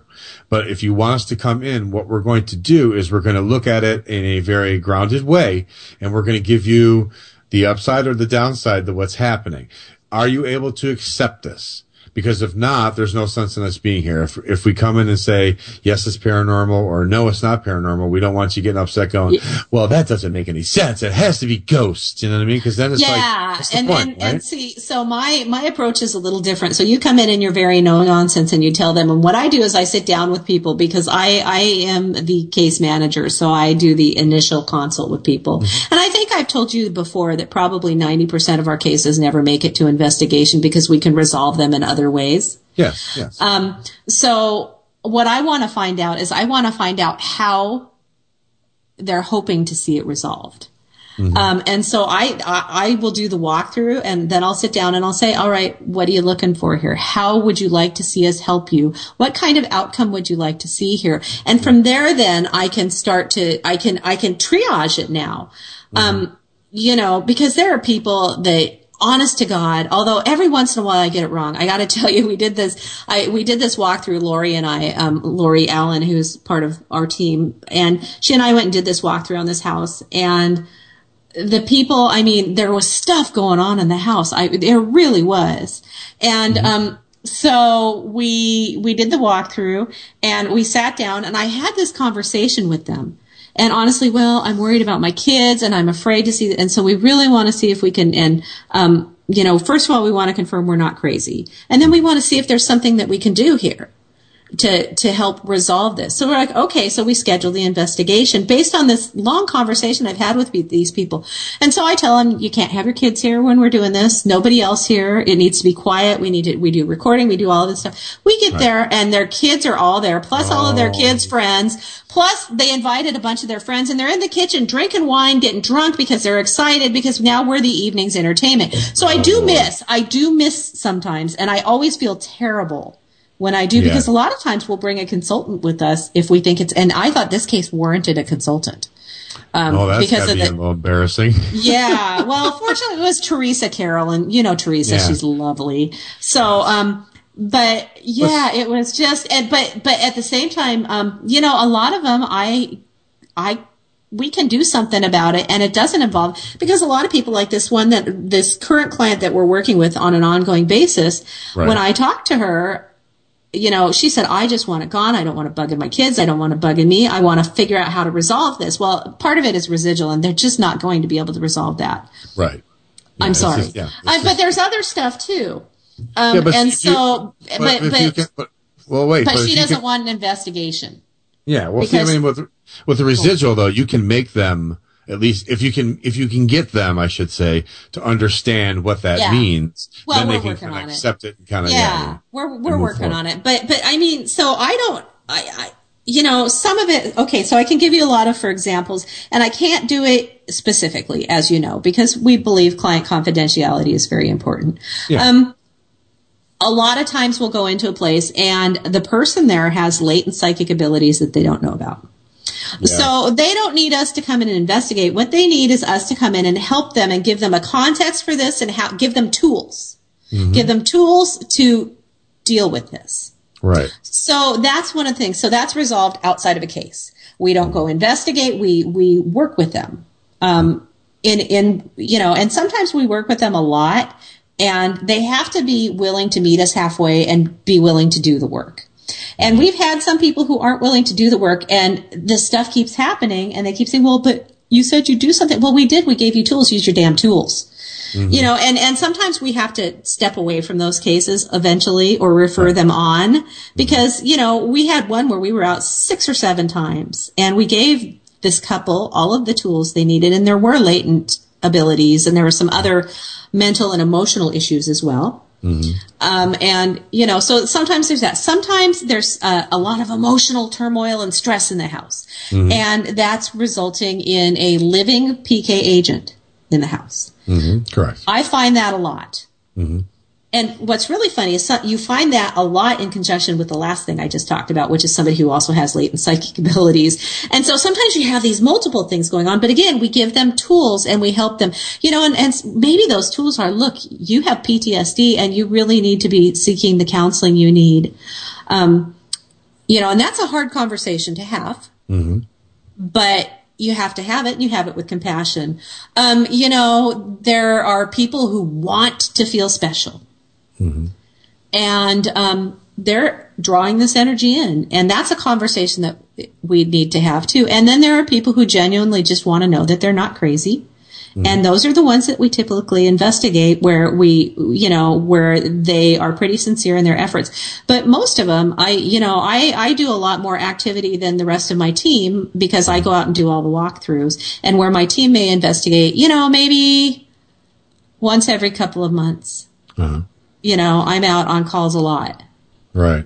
Well, I've run into quite a few things, especially related to the like we went to one particular location and found out the client was empathic, and the spirits were there and they were drawn to him, and like because his wife, they're like a bright light, they're like mosquitoes to a light bulb. Yeah, it's like his wife couldn't hear too much, but he was experiencing. It was like she goes, it's all like drawing to him. I go, well, it's not drawing to him. Well, I guess it is technically, but it's because of his abilities, which he didn't know he had. So we were able to kind of do a communication and actually communicate between the spirits and him and show him how to communicate with them and to understand his abilities. And it kind of like worked with him. And it worked out really well because he found it to be very fascinating. He was able to talk to the 2 little kids that were there, and they worked it out where, you know, it got to the point where there was no more banging noise at certain times of the night. So the guy could sleep and blah, blah, blah, blah. So, you know, it worked out really great. But I do find that happens, quite a lot. Yeah, quite often. Yeah. Oh, we have another question. Oh, I get to throw this one at you. Oh, gee, it's from this new guy named Bob. Spectral. Bob, okay. I never heard of this guy before. Okay. So anyways, he says, since we have all been in different teams, what is the main reason you decide that it's time to move on? For example, they want to be on TV or they don't want to help the client or spirit. Well, yeah, we kind of touched on that, but I mean, go ahead. Yeah. So yes, when they're drunk, when we show up when they're drunk and having a party for the evening's entertainment, we move on. Yeah. When we have given them all of the tools and they refuse to meet us halfway and do the work themselves, we move on. You know, we try to be there, when there's clearly some emotional issues going on, and they won't get the help they need. We move on, or we move on when we're done. When, like this farm that I was telling you about, their goal when I sat down, and she actually lives in Eastern Washington, so I had email and phone conversations with her. And so I had to ask her in this way, and I said, tell me what your goal is with this place. And she said, well, we want to be able to sell the property. The property's not selling. The energy's there. So their whole goal was for us to clean up as much of the energy. It had sat on the market for years, and nobody had purchased it. And they had several sales where people were going to purchase it, and like minutes before the sale was supposed to go through, the sales fell through. So we went out and we did the investigation, and we cleared. We did a lot of different types of energy clearing, because again, she had done some hospice care. There had been some family drama. There had been, so all of these things. So we worked with spirits to move them on. We did, crystals and sage and Reiki, and blessings, and because we have a minister on our team and all of that stuff. And then we were done there, and that house sold within like 3 weeks of us leaving. But I still remain in touch with that client because she's dealing with some of her own abilities, and so I remain in touch with her just so we've moved on from that location, but I still stay in touch with the client, and she knows that if she needs something, because she's using the tools. So she's not using me as her tool. She's not calling me every day. She's using the tools that I gave her. And so I'm there for her. And like this new client that we're in the middle of the ongoing investigation, or not investigation, but the ongoing work for, it's the same thing. I left her with a bunch of tools, and she's using them, but she's still having issues. So we'll work with her still. We'll bring in other people, because I'm the first to admit that not everything I do is always going to work. Well, yeah, it's like there's no, like they say, no experts in the field. You know, you can use everything. I do the best I can. Yeah, you've learned everything from experience, and you've learned from other people, and you take all that and you try to tackle it in the best way you know how. You know, but it doesn't always work. Sometimes we're one and done. We go in, all they want to know is that what's going on, so we come in and we give them the evidence and we're gone. Or sometimes we figure out that they're fame hoes and they think that we're going to get them on TV and we move on. Yeah, I find a lot of times what people want is just to know they're not kooky, you know, like they're not losing it. You know, it's like they just want to say, they just want someone else to say, did you hear that? Did you see that? You know, and they're like, yeah, okay, good, you can go home. You know what I mean? So I find that to be, well, and, you know, and we always talk about that it's not always locations that are haunted. It can be people that are haunted. It can be articles that are haunted. It can be, there are so many. We didn't answer Bob's question, right? I'm talking about moving on in the team you're in. Oh, well, when you feel like you've done everything you can with that team, or when your philosophy no longer matches with that team, then you move on. Yeah. Mm-hmm. Yeah. Mm-hmm. Yep. Yeah. That makes, you have to kind of when my gut tells me. Mm-hmm. Yeah. I mean, you have to be able to see somewhat eye to eye, even though you can have differences in your thought process. But yeah, if you're not seeing eye to eye and you're like, you're way over here and the person's way over here, I think it's time to but move on. What's his name again? Is it Bob? I think it's Bob. I think that Chuck Bob. and Bob and I would be a really good team. Ooh, I think so too. That would be awesome. We'd be like the Charlie's Angels of paranormal investigating. I can visualize that picture right now with us standing there holding our... Have you seen the picture of Jim and two guys doing the Charlie's Angel things with guns? Oh, yeah. All right. Wait, there's another question. Go ahead. This one's mine. Okay. Let me see. This is from somebody named Cheryl. I think it's a sound like Chuck. Cheryl. Cheryl at Paranamel. Paranamels? Is it with Underground Radio. How do you style your hair for investigations? That is a very important question. Well, I personally, I mean, I know Bob just said I don't have any hair, but I do actually. He's a silver fox. He's got great hair. Yeah, baby. Yeah. And the stash. Like when I go on an investigation, I know I have to look good, because if, spirits are going to be seeing me, they're not going to want to approach me unless, of course I'm looking dapper, I guess. So I put the gel in, I pull some forward a little bit, slick the rest back, put on a little, cologne and everything, that's what I do. There you go. Would you like to know how I style my hair? Oh, wait, I have one. Yes, I want to hear more. There's one more thing. And then what I do is, because I try to put, not to the men's spirits, but the female of the spirit world. Oh, yeah. They start sending me all sorts of mental presents. It's awesome. So here's what I want to know, Chuck, is when you're doing the styling and the stash and all that, do you have like 70s porn music playing in the background? No, and but Barry White. Oh, yeah. Leave over. I can't do the Barry White. My voice doesn't get along. Bob said, absolutely. I'm thinking that's a good idea. I'm going to have to try that next time. Maybe it'll get me in the mood. I put some bell bombs on, my little widely lapelled shirt, and bam. I'll be staying alive. I'll be doing some Bee Gees instead. That's what I'm thinking. Mm-hmm.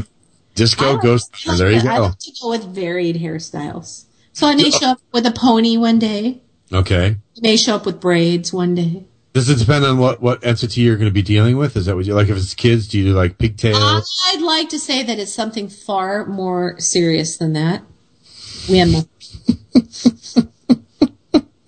See what happened? We were doing good through the whole show, and then Bob took us off topic with. No, who did that? That was not. That was Oh my God! That was our producer that did that. That's right. She says to us, she says to us when we're on break before we come back, she says, how many more of the topics you guys are going to bring up are going to be about poop? And then she does this. Yeah. Then the next thing you know, she's like, you know what? They're just being too serious. I need them to be more like they were earlier. Hey, I want people to know that we don't have to be entertaining. We can be boring and pedantic as well. There you go. Hey, speaking of that, I was seeing like all these different things about, haunted locations and such.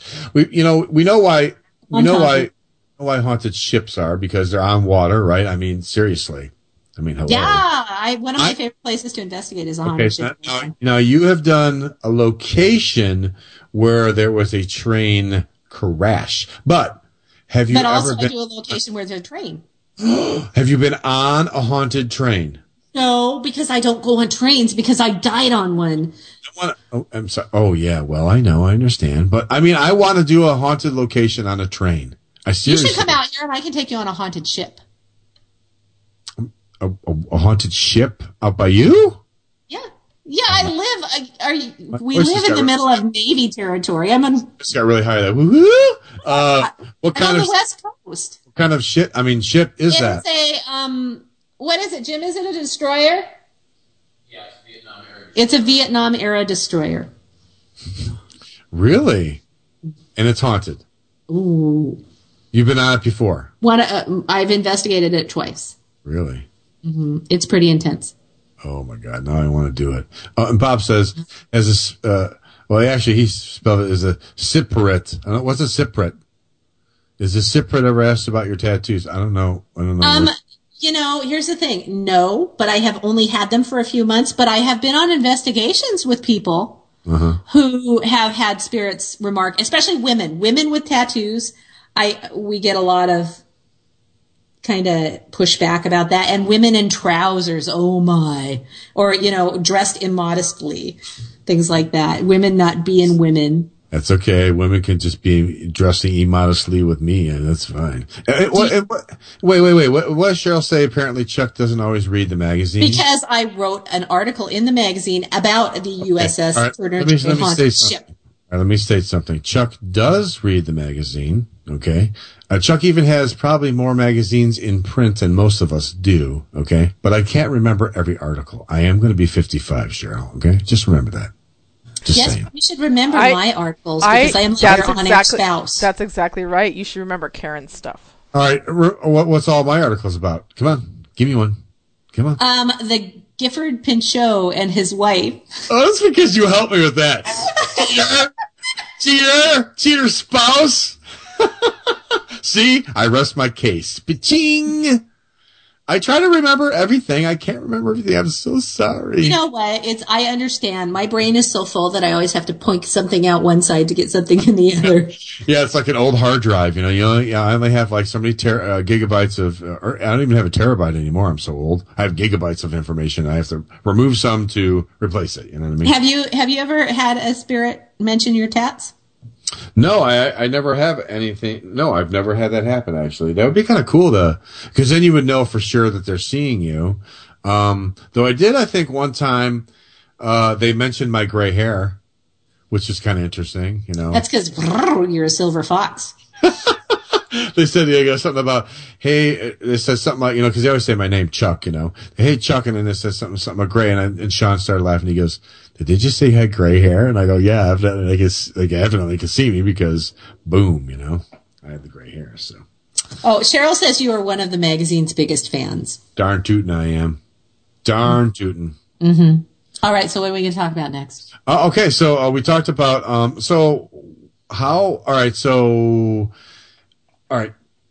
with spirits, like when we were talking, like you're talking Civil War or like war areas and stuff, when there are multiple battlefields. When there's multiple spirits, and then they're not always residual. Like Wellington.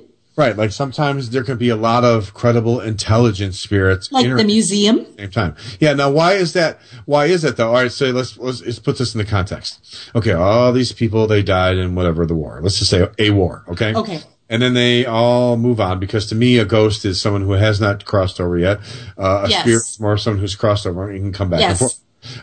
So they all cross over. There are all these spirits, okay? Now all of a sudden all these spirits come back to the same area where there was the war, and they're all like in the same area where they were all once when they were alive.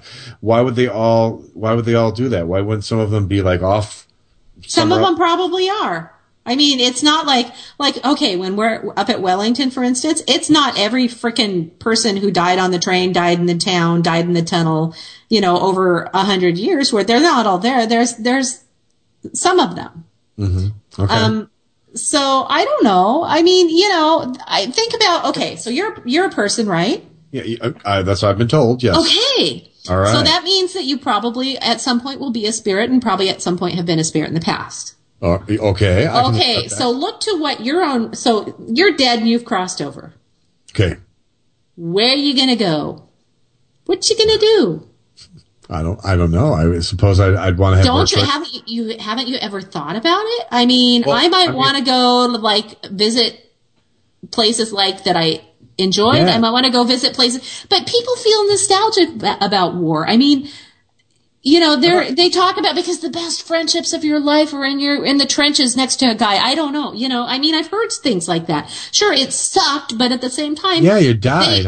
But at the same time, they fought besides their best friends. There's this instant intimacy and energy involved in doing something like that with somebody. Okay. And again, so I can, there's a camaraderie that develops with coworkers or people who work in the war, like at Wellington, the men who were doing the train stuff. I mean, you're a dude, right? Yeah. And you hang out with other dudes, right? I hang out, all right, yeah. Mm-hmm. Okay, and haven't you had, like, when you were in college? Oh, you weren't in college. When you were in high school. Yes. Or when was there a time when you developed an intense camaraderie with the people around you? For me, it was college. No, I think it would be like, like when I was high school age, with people around the block that I lived with. Yes. Yeah, or your paranormal, your paranormal team. Oh yeah, yeah. Let me look at Al. Yes. Al comes back to see you. Yes, he does. So, or like maybe it'll be like we'll Skype each other when we're dead. Ooh. Because we have developed a camaraderie. So you develop these, and when you have these intense relationships, the close friendships and camaraderie, and if you're in a war, you're fighting a common purpose. There's more than just friendship there. There's terror, there's patriotism, there's fear for your loved ones. Yeah. Okay. I get it. Okay. So all the energy and it builds up and then it just makes that bond and connection. It's like, why do people go to their high school reunions? I don't want to, but there are a lot of people who love to go to their high school reunions because that was an important time to them. And so they want to travel back and see those people and visit those times. Yeah. And I mean, I know people who hated high school who want to do that because they want to see which cheerleader got fat or something.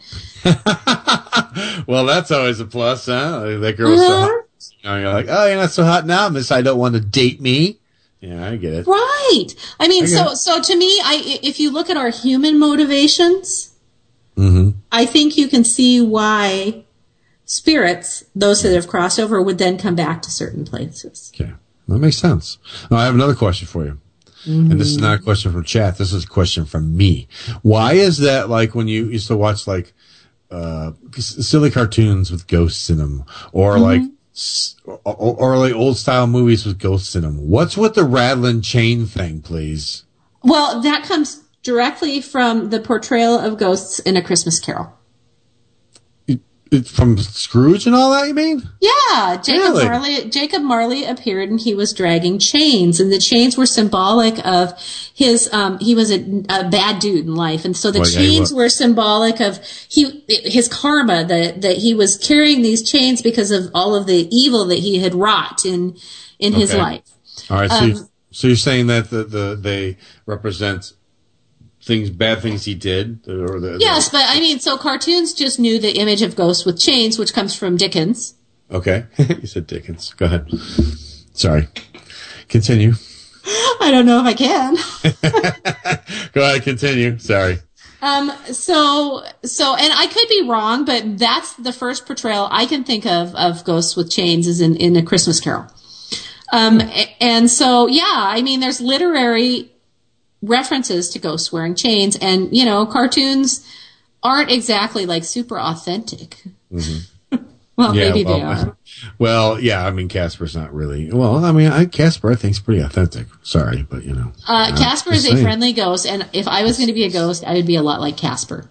Yeah, because he's cool. Mm-hmm. But anyways, okay, so we talk about that. Now we talk about the evils of the spirit world. Because... Well, I don't, but yes. Well, I know, but all right, look, let's be realistic, okay? If there's good, there's evil. There's good and evil in the world. There has to be good and evil in the spirit world. Now, personally, I don't run into too much of the evil, and I do the air quotes evil when I do investigations. Though I do run across some cranky ones, or ones that like to swear for some apparent reason. They think it's fun. Well, you know my philosophy. If you were a jerk in life. Mm-hmm. You're a jerk. And you're still ego identified, you're probably still going to be a jerk until you're no longer identified with that ego. Right, but so I get confused because when they talk about this kind of stuff, and maybe you can help me. When they talk about this, they talk about, like, for instance, my father. He passed away, okay? He went to the other side. Nancy had made contact with him. He's one of my spirit guides now. He wasn't such a nice guy. He wasn't a terrible person, but he wasn't the nicest guy either. Sure. When he moved over to the other side, he has repented, whatever you want to call it. He's a very nice, very protective entity of myself now. Why do you think that do you think it's a choice thing that they have when they go over, or is it something that automatically happens? Because, why do you think that some do not change when they go over, where they stay evil? They do change. No, they don't. They change when they go over. If they cross over, if they remain ego identified. So you're saying that I do not believe, first of all, okay, all right. I think you've heard me say that I actually do not believe in the ultimate spiritual presence of evil. Okay. Well, I believe that evil exists. Okay. I believe that it exists with beings that are not connected with who they are as spirits, that are not connected with the oneness. Okay. But once they cross over into the place of love that we all come from and we all ultimately return to, that is only pure love. It's evil exists when you separate from that, and usually we separate from that through the process of birth and ego identification, and we remain identified with that until we determine to cross over again. So let's break this down, because I do believe in evil, and I do believe that something that's evil can sometimes not be finding any love, because but you're saying because it's the evil part is because of the ego identification. It's from separation from the source. Okay. So in other words, once they shed that part of them, their inner being is not the evil. It was that right when they return to the source. But okay. But also you have to think about the energy of evil. Right. Okay. So when you think about like love and spiritual energy, you think of it as being light and beautiful, right? When you think of evil, you think of it as being dark and heavy. Correct. It's a lower vibration, heavy energy. Correct. It's really hard to break free of that kind of energy, I think. Okay. And so I think that's why sometimes it remains for a while. Okay. I mean, because I know that. I mean, I truly believe that there can be evil beings, I suppose, and not necessarily. Maybe they're not. Maybe they're not. They were never human. Maybe it's something different. but then not demons. So I'm not evil, saying that. But I'm just saying so when something. we talk about good and bad, we're talking about duality. We're talking about polar opposites, right? My dog's over there hacking up a hairball. I guess she doesn't like this discussion of evil. Yes. Anyway, so we're talking about good and bad, light and dark. Yes. These Correct. two total polar opposites. Those are human things. That's our experience. We have to experience everything as light or dark, black or white. We classify things. It's hot or it's cold, right? Okay. But the sum total of it, but we put judgments on those things. Mm-hmm. So, for instance, we may judge that sunny days are good, but rainy days are bad. That's a judgment.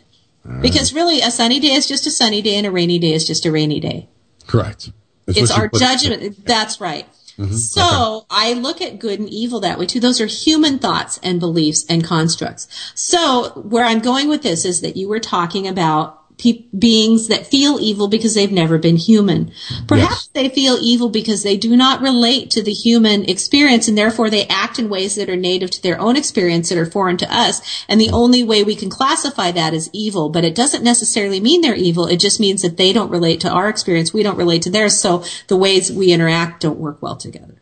That makes sense, but we still have to classify because for us as humans, because that's what we do. We judge. We categorize everything. Whether it's a freak shock or because high school. Realistically, if there are if I'm walking down the street and standing at the end of the street are two clowns, which are really creepy, but one of the clowns is holding balloons and smiling, and the other clown is holding a knife and, I'm going to probably go towards the smiling balloon clown because to me that's a more friendly image than the knife clown. Although I'm probably going to turn around and run from both clowns because they freak me out. All right, well, now Bob has a question for Karen. Okay, Karen. This says, one spirit from Wellington acknowledged you were there. Have you encountered any others that remember you being there? That's what it says. How do you answer that question? He says, one spirit from Wellington acknowledged. You mean, I'm assuming he means as Nellie Sharp. Okay. In the past life. Yes, there was one spirit. Just, you know what? We were there yesterday. Okay. And as we were walking in, Jim was like, well, you just didn't seem to do much psychic communicating today. And I was like, because I was exhausted when I got home. And I was like, well, I did. You just didn't see it. I was doing it in my head. But as I walked in, a couple yelled, hey, Nels, welcome back or good to see you or something. And then I said something and I can't, Jim, do you remember what I said in the debris field? And they made a joke back at me about having been there before. I thought they said, show us your tits. No, they didn't say show us your tits. Oh my God. They said that to Jamie. They told Jamie to take her clothes off. But anyway, so something about, I can't even remember, but we hiked down to the debris field, which is where the trains came to land and stuff. It's very solemn there and stuff. And Jim was like, can you feel them down here? And I said, well, not really yet. And then he said something to me, and I can't even remember what the response was, what he said, but my response was, well, this is where I died. And as soon as I said that, they were all around me. I could feel them all around me, like supporting me or something, because that's kind of a weird thing to say, right? This is where I died.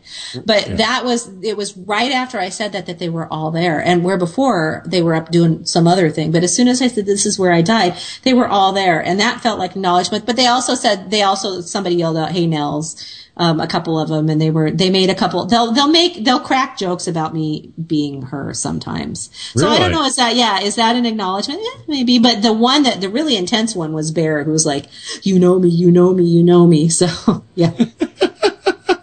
Okay. Making that point, you know me. I actually at one point ran and hid behind Jim because he was bugging me so much, and then I realized, what am I doing? He's a ghost. Hiding behind Jim's going to do what? Not going to do nothing. It's like we used to say when Larry goes, when we take someone on an investigation, okay, now whatever you do, we're in the dark, please, because the thing was always, we're in the dark, use a flashlight when you walk and go slow. And, because we always check our surroundings out when it's light before we're in there, so we kind of know where we're at. So please don't run, because running from a ghost means nothing, because they can go from one side to the other side in 2 seconds. No matter where you go, they can be there. So running is just going to hurt yourself. So yes, especially if you have scissors in your hand. Yeah, never run with scissors. That's what my mom used to say. Though I've never seen anybody really get stabbed with them when they're running. I know. Haven't we talked about this on the air before? I think we have running with scissors. We have. We tend to be obsessed with running with scissors, folks. Try it and send us your videos, your blooper reels. Yes, we want to see if it actually. Really? No. We're just kidding. Do not run with scissors. We're going to get all these letters from lawyers suing us because our kids were running around with scissors and stabbing themselves. Do not Karen and Chuck E. Cheese said it was okay. Do not run with scissors. No. Ever. Or play with matches. So I'd like to know, on a serious note, or juggle chainsaws. Okay, if you startle, spirits can startle us. Okay, so if you startle a ghost, do they poop in their pants? They leave little marshmallows. We're back to poo, folks. Jim's behind me running with scissors. Do you see that? Jim, you're not setting a good example. For the biggest, what will the children, honey? Think about the children.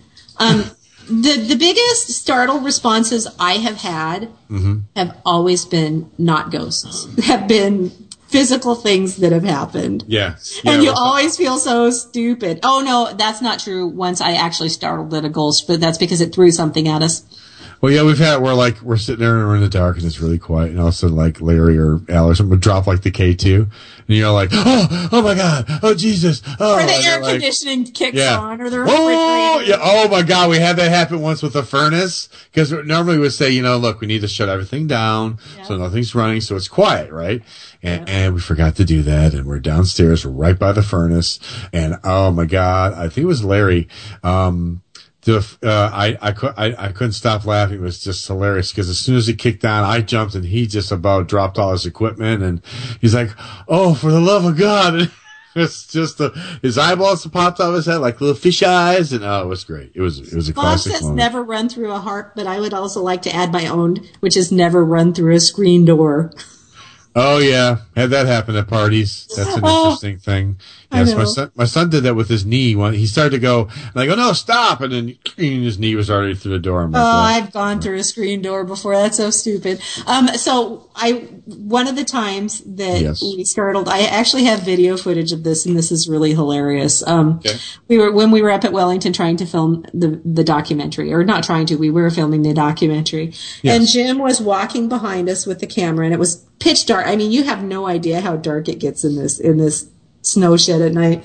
And Jim had the camera on IR, and it was dark. We were just walking really quietly, and we're walking in this line, and it's down at Area 61, which is, of course, where all the stuff happens anyway. And we're walking along, and all of a sudden there's this big bump behind us, and we all go, and turn around behind us, and Jim's like, oh, it's just me. I fell off a bridge. And so you can see us all startled as the camera's going sideways. I kept that in a documentary. That'd have been great. We actually, I did have it in the documentary. That's hilarious. Yeah. Oh, well, look how the time has run out now. Oh. You know what? That's okay, because on this part of the show, we like to call it shameless promotion. So shameless self-promotion. Oh, shameless self-promotion. So, Karen, if there's anything you'd like to promote, now would be the time. Well, thank you. That's so nice of you to allow me to shamelessly self-promote, and allow me to say that I'm not sure that the next 19 minutes will be long enough, but I'll try to keep my comments brief. All righty, good. Thank you. You can hear me Thursday nights starting on October 1st on MixLR from 6 p.m. to 8 p.m. Pacific on Paranormal Underground Radio in the dark. Nice. Okay. And you can also, if you want to learn about any of the books I write, and I write more than ghost books, but I do write ghost books. But I also write cookbooks and nutrition books and things like that. You can visit my website, which is authorkarenfrazier.com. And it has links to all my books. It has links to my blogs. I'm a busy little bee. So there you go. I didn't even take a full minute. Now, we have another guest, and I would like to offer him the opportunity to shamelessly self-promote as well. So, Chuck Gotsky? Yes, ma'am. Oh, please go. Is it my turn? Okay. Yeah. Well, the same here. October 1st, you'll be able to listen to my lovely, deep, and soothing voice on MixLR. With Paranormal Underground Radio in the dark, but it'll be it from, of course, my time zone would be 8 p.m. to 10 p.m. As like Karen likes to call the flyover states.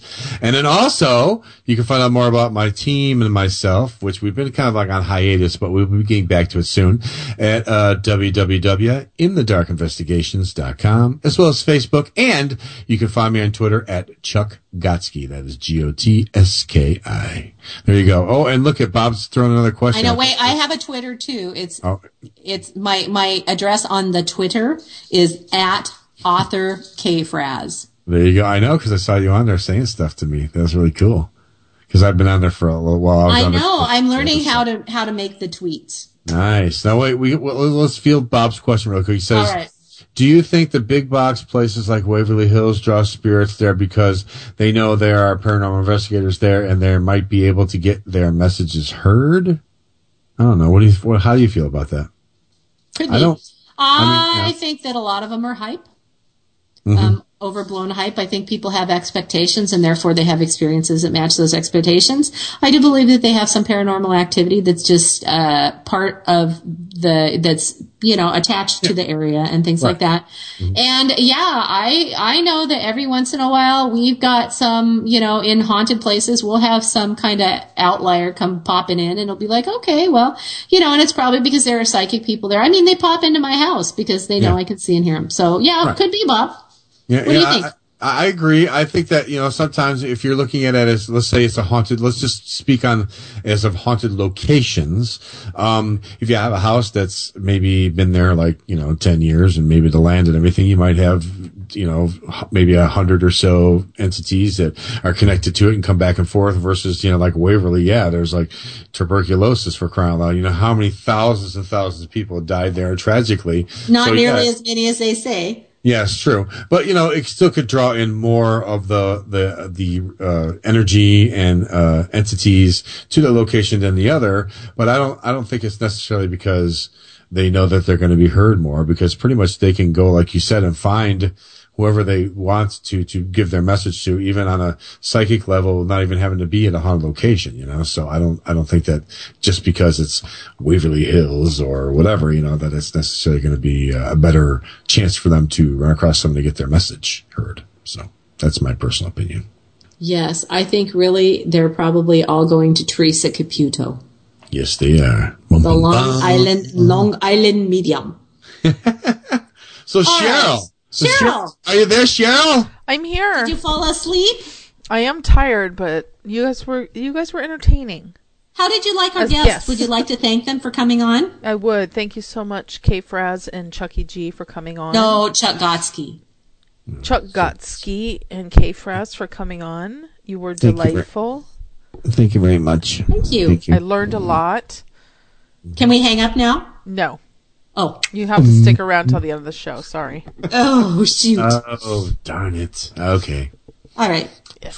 So no. What's new? We already know next week we're off, and then we're coming up doing that big 3-hour show with Rick, which will be 6 p.m. Pacific to 9 p.m. Pacific, and other times in other states. Correct. Wait. So it's late. I don't want to do math. Well, no, it's okay. We don't have a show next week. No show next week because Cheryl's getting married. And then the next week it's a 3-hour show, and then that's it. We're on.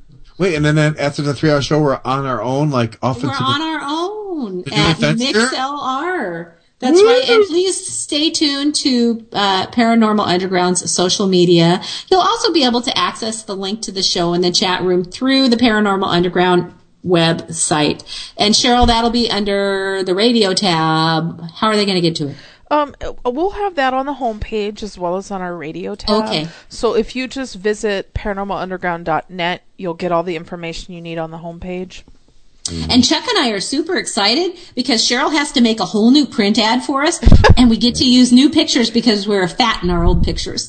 That's right. I already sent mine to Cheryl. I am handsome and dapper looking. We are so good looking now, you guys. You just, oh man. Well, some things will be the same, like the beginning of our show will sound the same. You'll still hear my soothing voice at the beginning, at the end. But we'll have some new ads running pretty soon too. And if you have any questions, they can find us on Facebook too. Can you just message us and ask us? Yeah, Bob says we are our guests, Kay Fraz and Chuck Gotsky, were the best guests ever. Look at that. The last 2 shows, you and me, and there you have it. Yeah, so exciting. So, and Cheryl. Yes. What are you going to wear? Yeah. I'm cash. I'm going cash. Cash. Okay. And I'm going to wear black pants and a navy blue tank top with a short sleeved, and it's not a jacket. It's more like like a shrug? Yes, more like that. Okay. And Chad is wearing slacks with a gray polo shirt. And will there be pictures? Yes. We will probably have pictures. And during the round table, I believe that Reverend Chucky G and Reverend Kay Fraz will be inviting you and Chad to come on to recite some vows. Ooh, okay. Yeah. We feel our listeners have been engaged in this relationship for a long time. And so, we're going to work up a little wedding something for you during the round table. Ooh, maybe Rick needs to get ordained too. Oh, Lord. He's got 2 weeks. Wait. Bob, it took Chuck like 6 minutes. like Bob said in the last question, he says, "Does Barb have more tattoos than me?" No, I do not believe so. I believe I have more. And he also wants to know if we need new intros. Yes, new intros for the we need So all of you who have recorded those lovely bumpers that we are so thankful for. Yes, they're no good to us anymore. Oh. Yes. So Cheryl can try to edit out the @hazyradio.com, but if you would like to send us new ones, it will be the same. You're listening to Karen Frazier and Chucky G, Paranormal Underground Radio in the Dark on MixLR. There you go. And Barb, you can do one. My sister-in-law would do one. That'd be really cool, wouldn't it? Barbie G, you should. Yeah, anybody wants to do it out there, you do it. And you know what? Spread the word to everybody that you know. You know, maybe they haven't been in chat or listened to our show. Be sure you let us know who you are. So now it's time. That's right. So fortunately, we can use a lot of them because, like I say, a lot of them they say @hazyradio.com at the end, and we can probably trim that out. But we'd like new ones. Mm-hmm. I think we should start, like, you know how Kiss did it? We need to start a Paranormal Underground Radio in the Dark Army. So we need to get your people that are listening in a chat room, and the people who listen on the podcast or whatever, that play on iTunes, whatever. Now's the time. Listen to this. Get your friends. Get their little apps on their phones, on their computers. Let's make a movement, shall we? And I don't mean a bowel movement. I just mean and we've come full circle. Ba-doom. I'm sorry. I just couldn't resist. Face palm. It's me. It is. You're really shitty tonight. Hey, that's not very nice. You know, it's okay. It's a good thing the show is coming to an end because I am just pooped. Whoa, Cheryl, you got one? I'm feeling a little poop myself. I am a party pooper. Oh, there you go. Cheryl has joined the ranks of poo. And I This is the kind of lofty radio experience that you can have when you follow us to MixLR, starting at 6 p.m. Pacific, 9 p.m. Eastern, 8 p.m. in Illinois. Hey, you said it! Whoa! And other times in other flyover states. That's right. And if you ever want to listen to us talk about feces, we are always here to do that for you. Allah. Chuck is never going to eat a marshmallow again because now he's convinced it's ghost poop. No, it's gross, man. Now I'm going to think it's like the Stay Puft Marshmallow Man's poop or the ghost's poop or somebody's Marshmallows poop. Are so bad for you anyway. They're pure sugar. Are they? Sugar and gelatin. That's not bad necessarily. It could be good in a tasty way. Sugar is bad for you. That's what they say. Whatever. It's poison. It's what? It's poison? Poison. I don't think sugar's poison. It is. It is poison. No, it's not. Yes, I'm sorry. it is. I disagree. It makes you me are in denial. Yeah, well, it's better to have sugar than to smoke a cigarette. Here's the thing. Well, I was just going to say that, I wouldn't necessarily agree with that, but, basically you just need to get you some and then you won't need the sugar anymore because you'll be getting some sugar, if you know what I'm saying. Okay. Well, there's a way to put it, folks. I just need to get me some, and then I don't have to sugar. Get some sugar, and we don't mean the sugar. Coffee. No sugar tonight in my tea. Sing it. Come on, Karen. Take us out for the show. Who is that sings that? I don't know who is that. No sugar to stand beside me. No sugar to run with me. And then it transitions into it's the new Mother Nature taking over. Oh my God! What is that? You splendid lady, come to call. I know the song. What is that? It's the Guess Who. Oh my God! I forgot about it. Well, yeah. Guess who? The Guess Who is? Guess who? The Guess Who is? Who's on first? I don't know. Third base. I like that. I like that song. I forgot that was the Guess Who. I forgot. It's on my iPod. Really?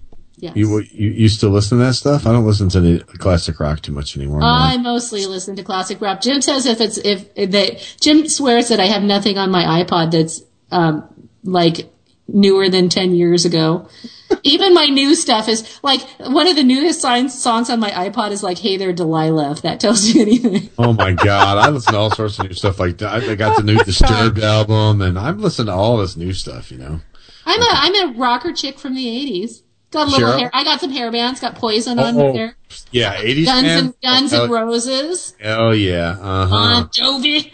Yeah. Oh, yeah. Bad Medicine. Cheryl, what kind of stuff you like to listen to? I like all stuff. I like old. I like new. I like all of it. There you go. That's how I am, too. I like old stuff. I actually do have some Macklemore on my thing, so that counts. There That's you new. go. Yes. You have what on there? Macklemore. Oh, I thought you said mackerel. Isn't that a fish? Macklemore. Macklemore. What's Macklemore? Oh. I'm gonna pop some tags. Got Chuck, apparently you're not as hip as you think you are.